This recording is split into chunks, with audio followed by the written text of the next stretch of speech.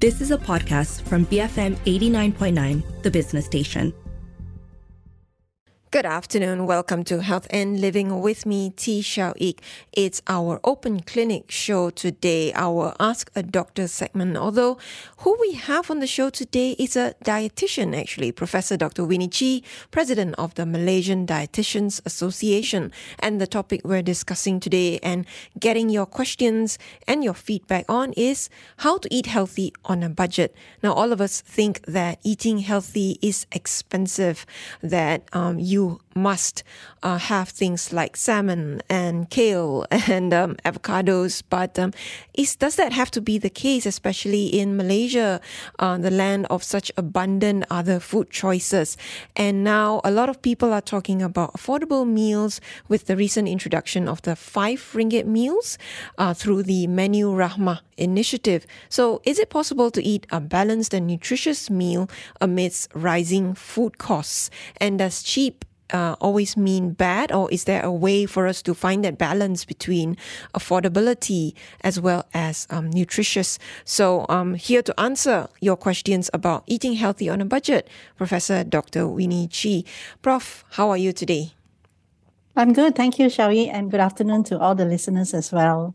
So you can call us at 03-7733-2900 or send us a WhatsApp message or voice note on 018-789-8899 or tweet us at BFM Radio with your questions about healthy eating, especially if you're stumped when it comes to food choices or cooking methods or some perhaps misconceptions or beliefs that you've had or heard about when it comes to eating well, but also keeping the costs low. But some basic principles first, Prof. Winnie, in an ideal world, or what you as a professional would like to see among our population, what should a healthy plate of food look like? Yep. So essentially, I think most of us have heard of the quarter half, the healthy Malaysian plate, suku-suku separuh. There's even a song on it, I understand, that's released. Well, then I'm waiting for you to sing that song. Yeah. No, I can't. But I actually chair the committee that looked at healthy plate.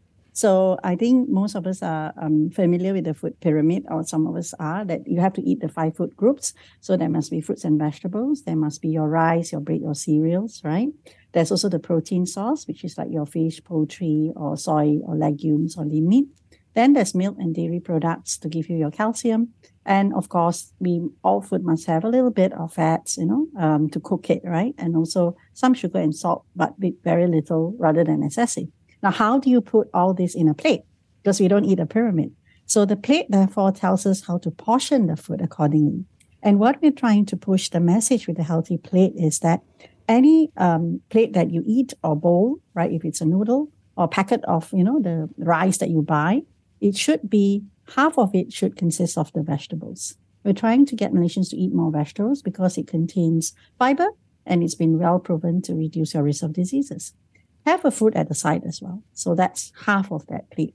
The other quarter of the plate should be our cereals, so our rice or our noodles, right, or pasta. And that should only be around 1 fistful size. Actually, Malaysians eat too much carbohydrate. That's what we found, right? And if you make those rice, noodles, or pasta whole grain, that's even better, because then it gives you a lot more nutrients and a lot more fiber. And it's been well published that this has actually reduced the risk of a lot of non-communicable diseases that we face now. And then comes the protein. So a lot of us eat more proteins, right? So we take, fish, then we take chicken again. So what we're saying is that keep to a portion, a quarter of it. So choose either fish or chicken or lean meat. Or even if you're vegetarian, it can be your dal, it can be your soybean, or your beans on seeds over there, or eggs, even eggs. So that's another quarter of it is your protein. And together with it, keep it low in fat and not too much salt, not too much sugar. So basically, in an easy way to understand for Malaysians, that's a healthy plate. And already we have a question from Adip Busku. How often should we consume rice then? And I think a lot of the concerns come down to the carbs that you talked about. Yeah, and you said we should consume carbs every day. We should. There's nothing wrong with consuming rice every day, actually. It's about the portion, the amount of rice that you eat. But if you're a sort of person who's going to pile your plate high with just rice, very little vegetable, and a lot of kwa and curries or fat on top, then that's not a healthy way to eat. And there's nothing wrong with eating rice. It's only wrong if you have, let's say, you eat excessively, right? But if you keep within the healthy plate model, you can have rice for lunch, rice for dinner. Now we don't encourage. I mean, some of us eat rice for some groups eat rice for breakfast as well, like porridge, for example. That's still okay. So what we need to do is, if whenever possible, we try to make the rice portion control, so not too much, and always eat it together with vegetables and fruits. Mm-hmm. Because that's how you modulate if you have diabetes, actually the vegetables and fruits will actually be your carb blocker, if you like. I always say that, so that the rice doesn't have a huge impact on your blood sugar. Even for healthy people, if you have vegetables and fruits, it lowers the glycemic index and it makes the entire meal healthier. So it's okay to eat rice. Okay, so that answers questions from two people who asked, how often should we consume rice? You've addressed that. If I eat rice every day, will I have health problems? You've addressed that as well. No, you should be eating rice or some sort of carbs every day. But, would there be anyone who would need to cut down on their carb intake? Yes, of course. There will be people, for example. Well, let's first understand this. Carbohydrates provide about 60% of our total energy intake, right? So if you need about 1,500 or 2,000 calories, usually about 50 to 60% consists of carbohydrate. And it gives you energy, gives you vitamin B as well. And if you choose the whole grain type, it gives you fiber. So taking it completely out of the diet is not encouraged, right? But there are some people, individuals who need to watch their carb intake, so they shouldn't eat too much. And these are usually people with obesity and diabetes. The reason being carbohydrate is very fastly digested, and it will convert 100% to sugars in your blood. And if you are not a well-controlled person with diabetes, then it becomes an issue. So then, yes, you have to count your carbohydrate, we call it. So be more aware of the type of carbohydrate you're eating and also the amount of carbohydrate that you're eating. Yeah. So those people who are concerned with blood sugar would need to be careful with their carbohydrate intake. People with high triglyceride, that means the sort of type of fat in their heart, in their bloods with high triglyceride, hyperlipidemia, will perhaps also benefit by cutting down carbohydrates and eating the right type and not taking sugary foods, because those can contribute to high triglyceride as well. Your suku separuh plate, a lot of meals are sort of single dish meals, fried rice, yes, mee goreng, where you see maybe at best a sliver of vegetables in there. Yes. So that wouldn't fit the criteria, right? You need to add more vegetables. It wouldn't. That's right. It wouldn't. So if you're going to self-cook your fried rice, right, then follow the raw ingredients with the suku separuh, right? Mm-hmm. So have at least half of that before you prepare to fry the rice. Have the vegetables there, right? And then have a bit of your lean, your chicken or your prawns together with it, and go easy on the oil. Mm. So you can still keep to that portion of carbohydrate of suku separuh. So again, links to calories, carbohydrate intake. AMZac801 asking on Instagram, does the source matter if the amount of calories are the same? For instance, 100 kilocal of rice versus 100 kilocal of fries. Yes, of course it matters. Although it may have the same calories. So a lot of studies have shown that if you control the calories, but you defer the amount of protein, carbohydrate, and fat, it does give you different health outcomes, right? So it is quite important that within the 100 calories, if you have fries of 100 calories, that comes with a lot of fat as well. That's how that 100 calories is achieved. So the proportion of fat there is higher. But you have just 100 calories of rice, that's mostly carbohydrate, right? So again, it comes back to what are your health goals and what your diet that suits your health goals. Yeah. All right. We'll go for a quick break, and when we come back, we'll start to dive into the budget part of healthy eating. How can we eat healthy and still, take care of our bank account at the same time with cost of living going up. A lot of people have concerns about how they can make this balance. So call us at 03-7733-2900. You can also reach us on WhatsApp, either a text message or a voice note on 018-789-8899, or tweet us at BFM Radio. Professor Dr. Winnie Chee, President of the Malaysian Dietitians Association, on the show with me to answer your questions about healthy eating. Stay tuned to Health and Living on BFM 89.9. Good afternoon. Welcome back to Health and Living with me, T. Xiao Ik. It's our Ask a Doctor segment today. We have a dietitian for you to ask your questions to. Professor Dr. Winnie Chee, President of the Malaysian Dietitians Association. And you can ask about healthy eating. But also, we know that healthy eating is about balance, right? One of the principles. But also, how do you balance eating well with eating affordably? So we're kind of zooming in on that aspect of healthy eating today. You can call us at 03-7733-2900.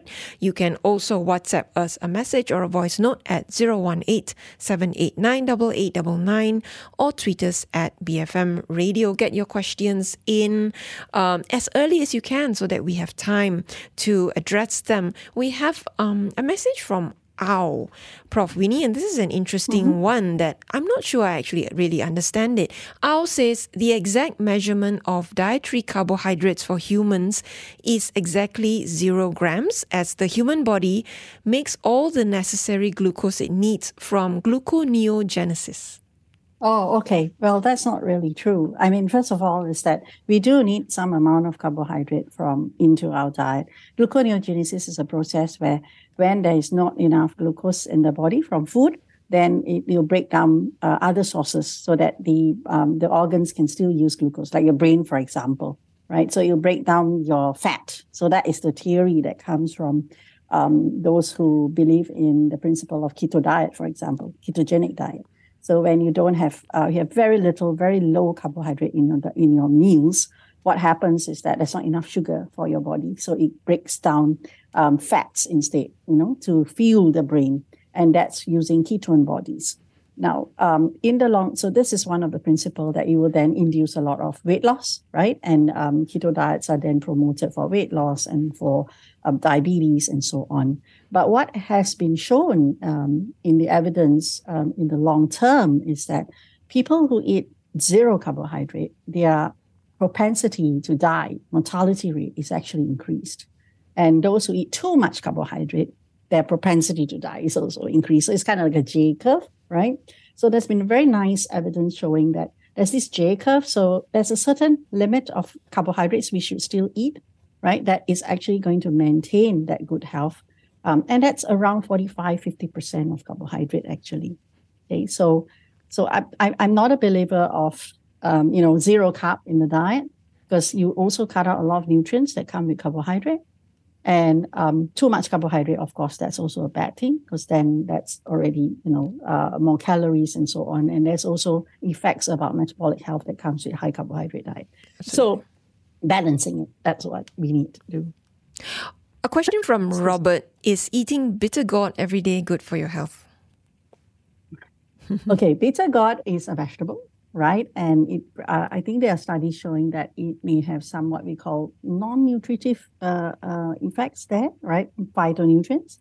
But if you eat the same food every day, is that going to be good or bad for health? We don't encourage that. So don't eat the same food every day. So if you're eating vegetable, change and swap around different types of vegetable, because different kind of vegetable give you different nutrients, right?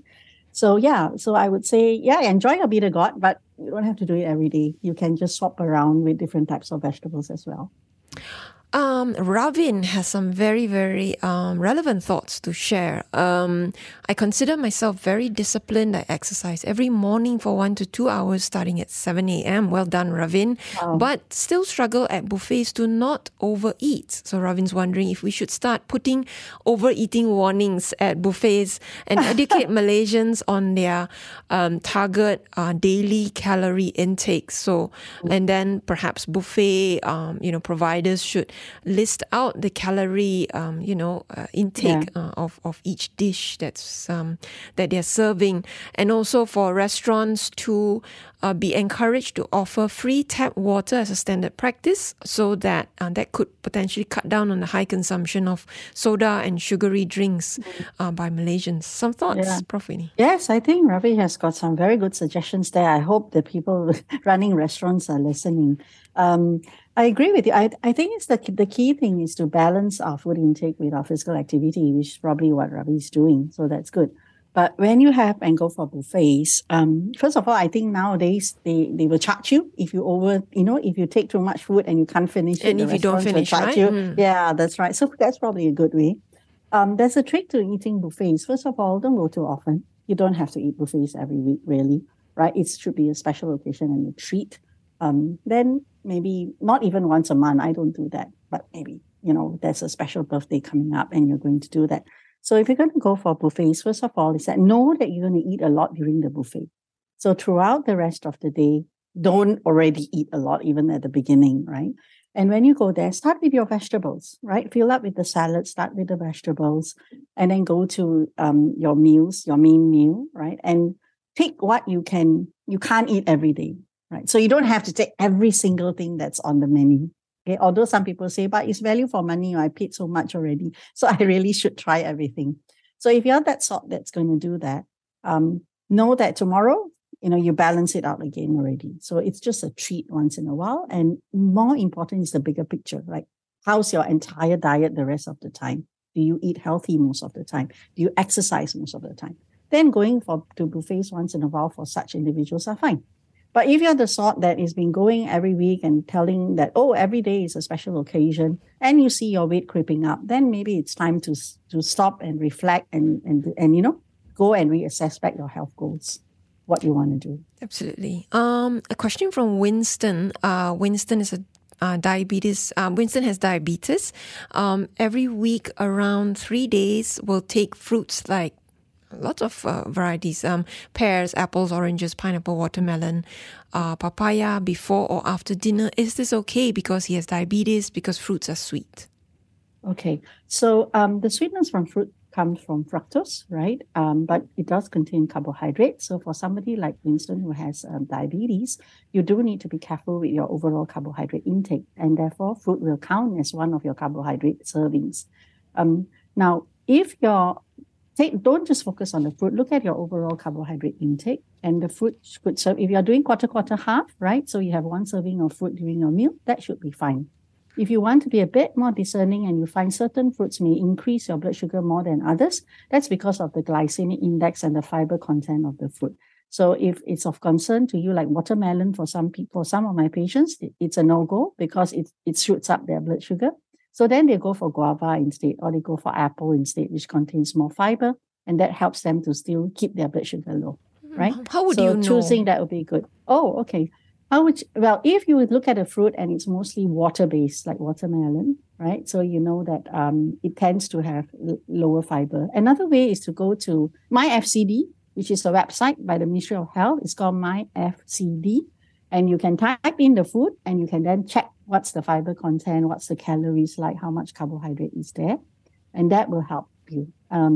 You can also Google glycemic index, although there's no extensive list. But for some fruits, you'll be able to find those which are of lower glycemic index, below 50, and that will be a better choice. All right. We have two questions relating to being underweight and trying to gain weight. So Albert says, I'm unable to gain weight. My weight has been hovering around 60 kilograms. I'm 178 centimeters. I'm avoiding meat lately. What would be a healthy weight gain diet? Okay, so let's just check and see. What was that? 178. What was the weight? 60 kilos? 60, that's right. Yeah, and he's quite tall, right? Okay. So yeah, his BMI is around 18.9. I'm not sure how old Albert is, but a healthy BMI weight range is actually between 18 to 22. Right? Mm-hmm. So then he is kind of considered within the healthy weight range. If he would like to put on a bit more weight, that means more muscle weight, I would think, rather than fat weight. So keep to the principles of healthy eating still. right? Don't go on high-fat diets and eat lots of, oils and stuff just to gain weight. Load up on healthy proteins, either lean meat or chicken or fish, eggs, and also soybean, beans, legumes, that's all fine. And follow the quarter half and maybe eat a bit more frequently. So have more meals, more snacks in between. So that will help to bulk up and also give you more calories, and do your exercises. Yeah. All right. So hopefully that will help him. Keep your questions coming in. You can call us at 03-7733-2900. You can send us a text message or voice note on WhatsApp 018-789-8899 or tweet us at BFM Radio. So today we actually wanted to also look at the cost of healthy eating, or rather how we as individual consumers can bring down that cost. So a couple of questions here. Can you actually still get a balanced, nutritious meal for, say, under 10 ringgit? I mean, setting aside, we'll look at Menu Rahmah in a short while, which is 5 ringgit. But, between, say, 6, under 10, is that possible, Prof? Yes, it is possible, Xiao-Yik. And I know that food cost has been going up. Even our mixed rice is now, quite expensive, compared to previous because of the rising food costs. But it is possible to eat within 10 ringgit, 8 to 10 ringgit healthily. Depends on where you go, of course. So most of us at office, after office, we may go to, I think Mama is very popular, isn't it? So wherever possible, like hawker stalls or what, try to look for, is it possible for me to get my quarter half through the mixed rice?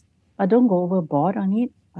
Cut down, have a smaller portion of the rice, again, vegetables, and then pick your proteins wisely, right? So try not to go for the deep fried ones.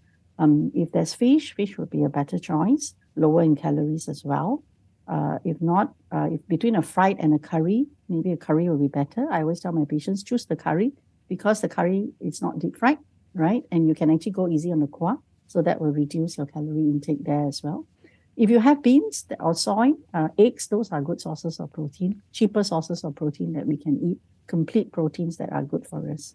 So try to go for that if you where you can have that quarter half concept there, rather than ordering a char kway teow and all that, which it's completely out of the healthy eating principles. Oh, shucks. That's a treat again. That's a treat. But not a daily thing. Would the protein part of it be the one that brings up the cost? And is there a misconception that I have to cut out the protein so that I can keep the cost low? You can choose lower, not so expensive ones. So if you want to go for very expensive fish and all, of course, then the cost is high, right? So affordable proteins will be things like eggs is a good choice. Chicken nowadays, although the price has gone up, but somehow people sell fish is more expensive, which is really a complete opposite because we do want to encourage more fish. But unfortunately, sometimes the demand is not there. So that's why the price goes up. But taking beans and legumes is something that Malaysians should, the tempeh, for example, the soybean, those are actually very good choices of proteins, which are lean, no saturated fat. And when you combine that with your rice, you actually get a complete protein, amino acids as well. So we should get used to eating more plant-based proteins if possible, to keep the cost down if it's an issue for us to go for salmon and so on. So in line with that, a question, replacing animal protein with mushrooms? Mushrooms is, I wouldn't call mushroom a protein source. It's more of, it's mushroom as its own category. But in terms of essential amino acids, mushroom will not have that. So I would encourage more of beans, legumes, and soy. And then you can get more complete proteins. Because to make up a protein, you need to have all these essential and amino acids, we call it, building blocks of protein. And those are the ones that your muscle use, right? So mushroom, it's kind of like a vegetable.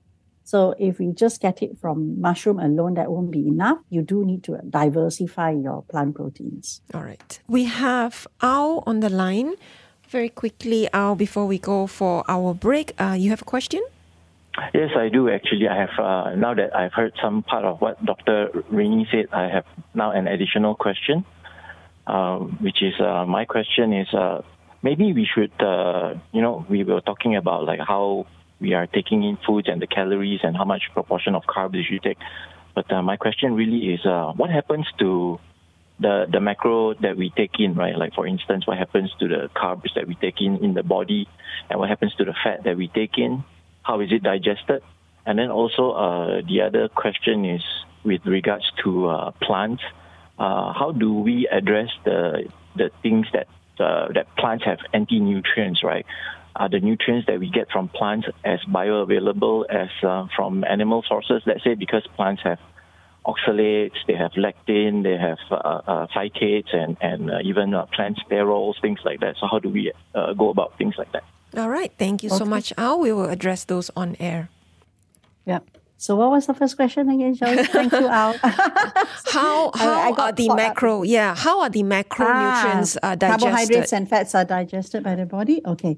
So the first thing that happens is that when you take carbohydrates, the digestion actually starts right from your mouth itself, right? It starts breaking it down to eventually it has to arrive as a glucose in order for it to be absorbed by the gut. So that digestion starts from the saliva all the way down to your stomach, and there will be hormones that are being released that will break down carbohydrate into a simpler form of glucose to the very smallest form, and that will be absorbed into the body. As for fats, it will be broken down to triglycerides, right? Because the fats that we eat are long chain, so it gets cut into smaller chains into triglyceride. From triglyceride, it will absorb, enter into our digestive system, and then it will go into building it to become saturated fat, monounsaturated fat, polyunsaturated fat, and so on. Fatty acids, if you like, right? And that will be stored. Of course, some of it, for glucose, it will go straight to the muscle, go to the organ, and be utilized. The brain especially uses glucose as one of the sole source of energy. And then if any excess will be stored as glycogen. And then for fat, any excess will be stored as, fat then, into our liver and so on. And when it's needed, the glucogenesis can kick in, where they get as another source of glucose when there's not enough glycogen, for example. So that's what happened to our body. Mm-hmm. Now, as for the anti-nutrients, right? Is that what the second question was? In plants, and how bioavailable are they? Yeah, okay. All right. So it depends on what we're talking about when it comes to bioavailability. So if you're looking at proteins, right, bioavailability of plant proteins is there. There's no issue with that. It's only that when it's broken down into amino acids, like, we need certain essential amino acids that not all plant food will provide the essential amino acids. But if you combine cereal with plant proteins, then it becomes complete. Like, for example, rice may be lacking certain things that plant proteins have, or plant protein may be lacking something that rice actually has. So when we combine it that way, eating your dal with rice, for example, that becomes a complete protein, right? Similar to what you would get from animal sources of protein. Now, for some anti-nutrients, so-called, depends. So if you're looking at oxalate, you're looking at phytate, actually cooking processes actually breaks it down. Okay, for these. And bioavailability, yes, it may not be as high. So take, for example, if you drink a glass of milk, bioavailability of calcium is very good. If you take soy milk, bioavailability is less, right? But it just means you have to take more of it to be equivalent. Could you clarify? Could you clarify first, though, what anti-nutrients are? Well, this is actually not a term that we would call it as anti-nutrients. They are just fibrous components or components that actually hinder the release of nutrients. So that's what, the word that we learn is oxalate, phytate, but we don't call it anti-nutrients because it gives it a different connotation. So in terms of how much of it is released that can be used by the body is what we call bioavailability. So sometimes a good example is milk and soy, right? Calcium from milk, calcium from soy. So calcium from milk is very easily bioavailable. It absorbs very easily. But if you're taking soy-based, there's some amount of phytate or oxalate there. Okay, and therefore you have to take more of it. Like in green leafy vegetable, it has calcium, but because of the content of phytate, it's not released so easily. So you need to eat more of it. That's why the principle that I'm trying to say is we need to eat a variety of foods. We cannot just eat one type of food, right? So a variety of foods then makes up for each other, and you get the complete nutrients that we need. So that one food type then can make up for perhaps the lower bioavailability of something else. Others, you get the best of everything. Correct, yes. So wholesomeness is important. We have a lot more questions coming in. You can WhatsApp them to us at 018-789-8899 or call us at 03-7733-2900. I still haven't had a chance to ask Prof. Winnie about Menu Rahmah, so we'll get to that when we come back from the break. It's Ask a Dietitian today. Professor Dr. Winnie Chee, President of the Malaysian Dietitians Association, eating healthy on a budget. That's what we're discussing. So stay tuned to Health and Living on BFM 89.9.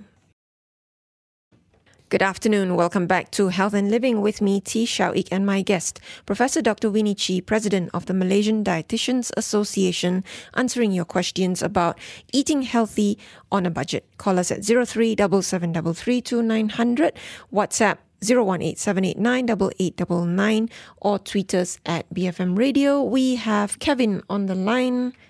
Good afternoon. Kevin, you have a question. Yeah, I have a question, yes. Okay, just before I start my question, I share a bit of my background. I used to be like 90 over kilo. Now I lose 60 over kilo. I'm 60 over kilo, mainly through diet and intermittent fasting. And from what I learned through diet is when I managed to cut down carbs, like almost completely except for vegetables and fruits, I noticed that my weight lose very fast, like very fast. Like even whatever workout cannot compete with that. And then, but the conversation that I heard just now from the doctor is like the glucose that we eat, the carb that we eat will turn into glucose and then store as a glycogen. But does it end up if we eat a lot of it, excess of it? Like, because when I see a lot of diabetic patients, I mean, not all of them, but most of them, they are kind of overweight. So that's the first question. Is really, I mean, like, how does the low carb, high fat diet work, like in terms of diet? Because now currently I'm eating about 20% to 30% of carbs of my diet is not as recommended from the call earlier, like 50%. Yes. Yeah. Do you have a second part to your question? Yeah, second part is back to the Menu Rahmah. In my personal opinion, the best source of fat and cheapest source of protein and fat is actually from egg, I believe. From egg, yeah? Yeah. Okay, all right. I mean, that's sharing. Yeah. Something you want to share. All right, thank you, Kevin. We'll answer your question on air. All right, so his question was related to, basically, he lost a lot of weight through a low-carb diet. Yes, that's right. So definitely, as I mentioned already, for carbohydrates in our diet, it tends to consist about, as high as 60 to 70% of the total energy intake. So when you cut that off, definitely you're going to see the weight loss as well, right? So I think carbohydrate is one of the foods that has been highly controversial and very demonized. In the early 80s, it used to be fat. Fat makes us fat. Now people say carbs make us fat, right? So I think it's not surprising that if you go on a keto diet, you definitely will lose weight because overall, your energy intake drops as well as a major contribution of the energy intake drops. What we have done is we've analyzed diets which are more keto-based, right? That means without the carbs. And what we saw was keto diets tend to be, while it's good for promotion of weight loss, in the long term, it can lead to nutrient deficiencies because a lot of the nutrients that's being supplied by carbohydrates, especially things which are whole grains, are actually missing from the diet. So the micronutrients are actually missing. So therefore, that's why long-term keto diets actually, the effect of it may not be so good depending, on the person's health condition as well. So that can affect, especially micronutrients. So a lot of my patients, when they go on low-carb diet, they lose weight as well, okay? So if you maintain at about 20-30% of carbohydrate intake, how accurate is that? Now, there are hidden forms of carbohydrate in other types, of food as well. So the key thing here is at least don't completely cut it off. What I find disturbing is for some who practice keto diets, they actually go on a very high-fat diet. So they eat saturated fat, They take the butter and they put it in their coffee, and then they're encouraged to eat a lot of fat because then it's supposed to burn fat. Now, that's where it gets dangerous, and it does impact your cholesterol level, your blood cholesterol level. It can give you a higher risk of cardiovascular disease. So if you want to go on low-carb diet, get proper advice. See a dietitian so that we are looking at carbohydrates that are not excessive, but at an amount that will still give you total caloric intake that can give you weight loss, but not detrimental to the impact that you end up with a very high-fat diet that actually affects your cardiovascular risk. So I think that is important. That's the key message. So if we're going, keto diets work, yes, but think about it for the long term as well, because there could be nutrient deficiencies there. And two questions that are actually kind of similar, related to the number of meals a day that we should eat, especially considering many of us are largely sedentary today. Should we be moving towards perhaps 1 to 2 meals, incorporate some fasting instead of the 3 sort of big meals that we're eating? Yeah. So there's been a lot of interesting debate and research done around frequency of meals, number of meals versus calories that you eat, and so on.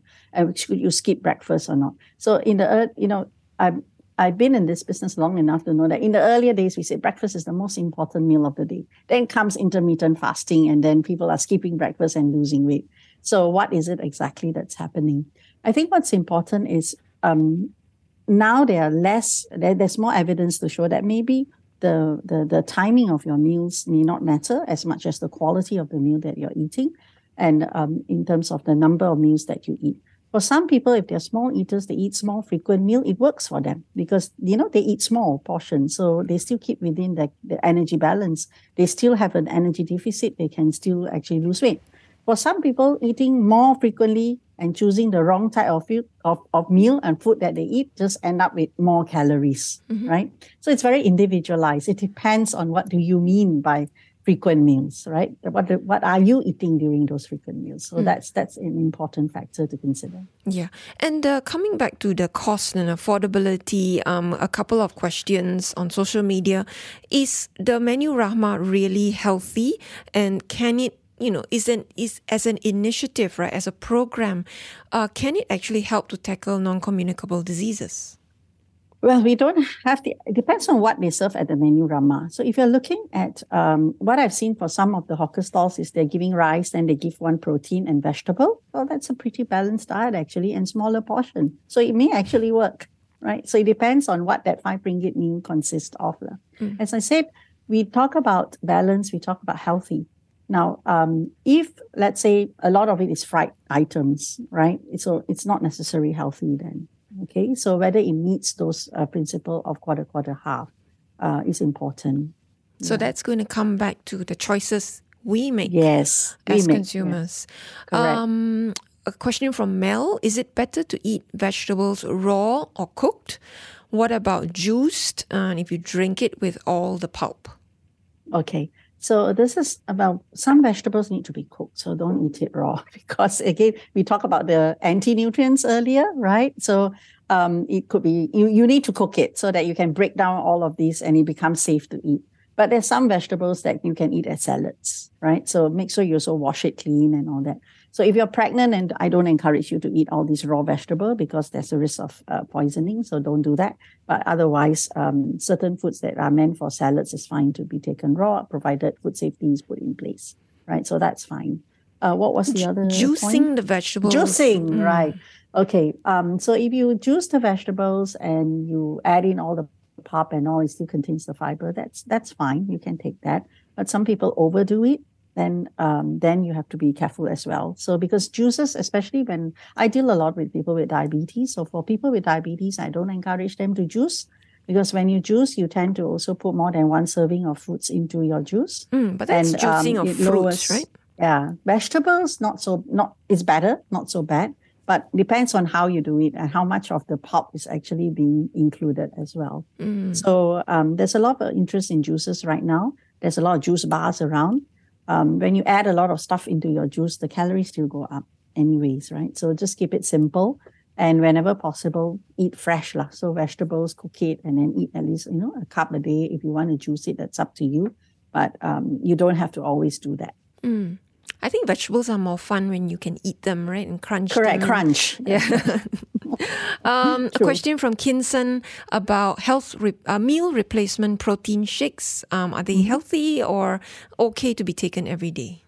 Depends on what you take it for, right? I have a lot of patients now who are very aware about the use of meal replacements. And they say, does it help me with my weight control? Yes, if you're very disciplined. So in other words, if you tend to not have healthy choices or you eat a lot during lunch, for example, you decide that, okay, I'm going to skip that and I'm going to take a meal replacement beverage. So that's fine. It does help to lower your total calorie intake and it may help you to lose weight. But sometimes what happens is if you don't learn to eat healthy, if you don't learn to also select choices of food, what happens when you stop the meal replacement, your weight comes back up because the skill of eating healthy is not there, right? So it's important to actually balance both.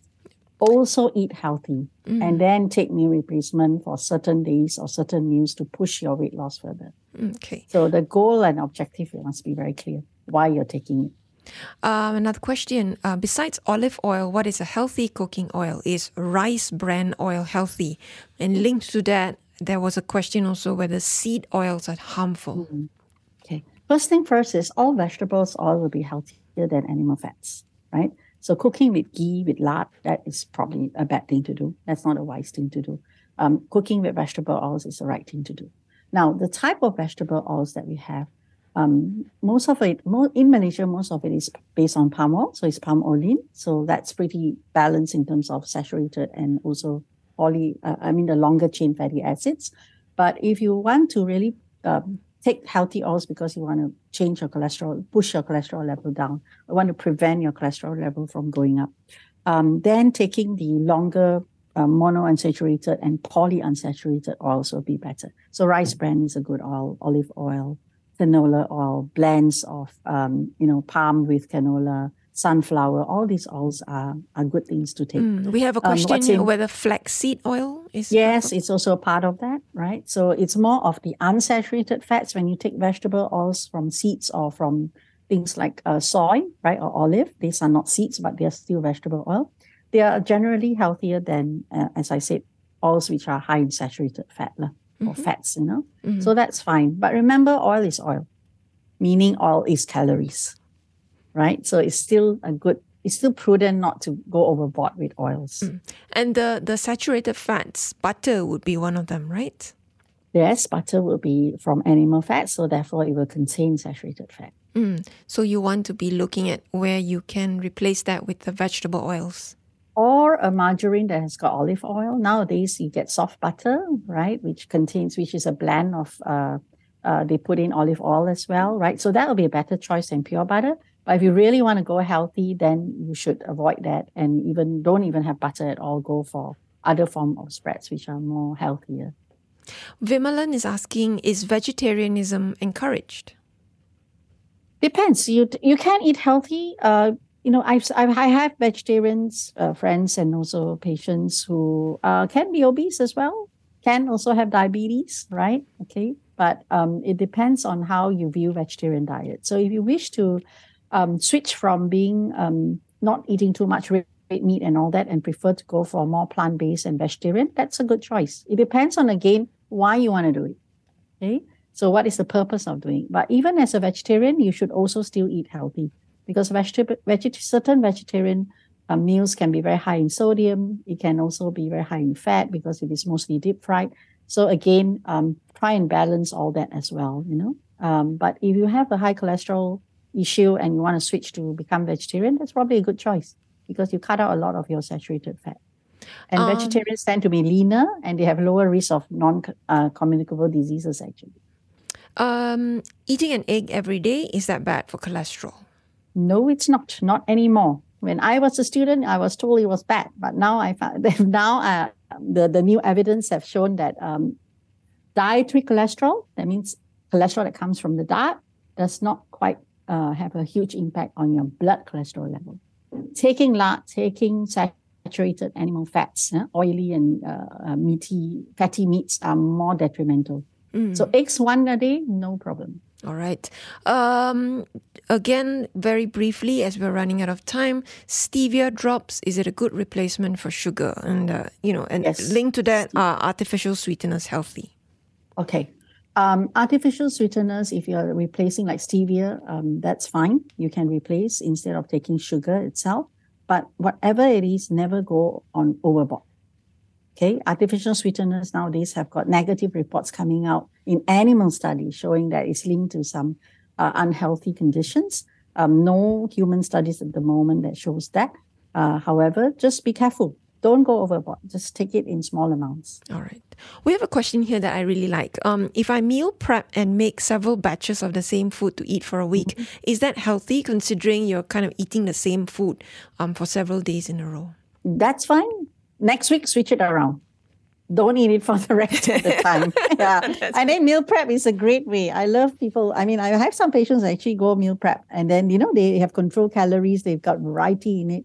Make sure that the meal prep also has variety. So 3-4 days is fine. But next week, switch the recipe. All right. A final message, a wrap-up, takeaway message for our listeners about eating healthy on a budget, Prof? I think that eating healthy can happen on a budget, right? So keep to the basic principles of quarter, half as much as you can. Go easy on the oils and the sugars and the salt. I know that Malaysia has got lots of abundant of health, very tasty food, right? But for most days of the week, eat healthy. And then the rest of it is a treat. All right. Thank you so much, Prof. I've been speaking to Professor Dr. Winnie Chee, President of the Malaysian Dietitians Association. This has been Health and Living on BFM 89.9. You have been listening to a podcast from BFM 89.9, the business station. For more stories of the same kind, download the BFM app.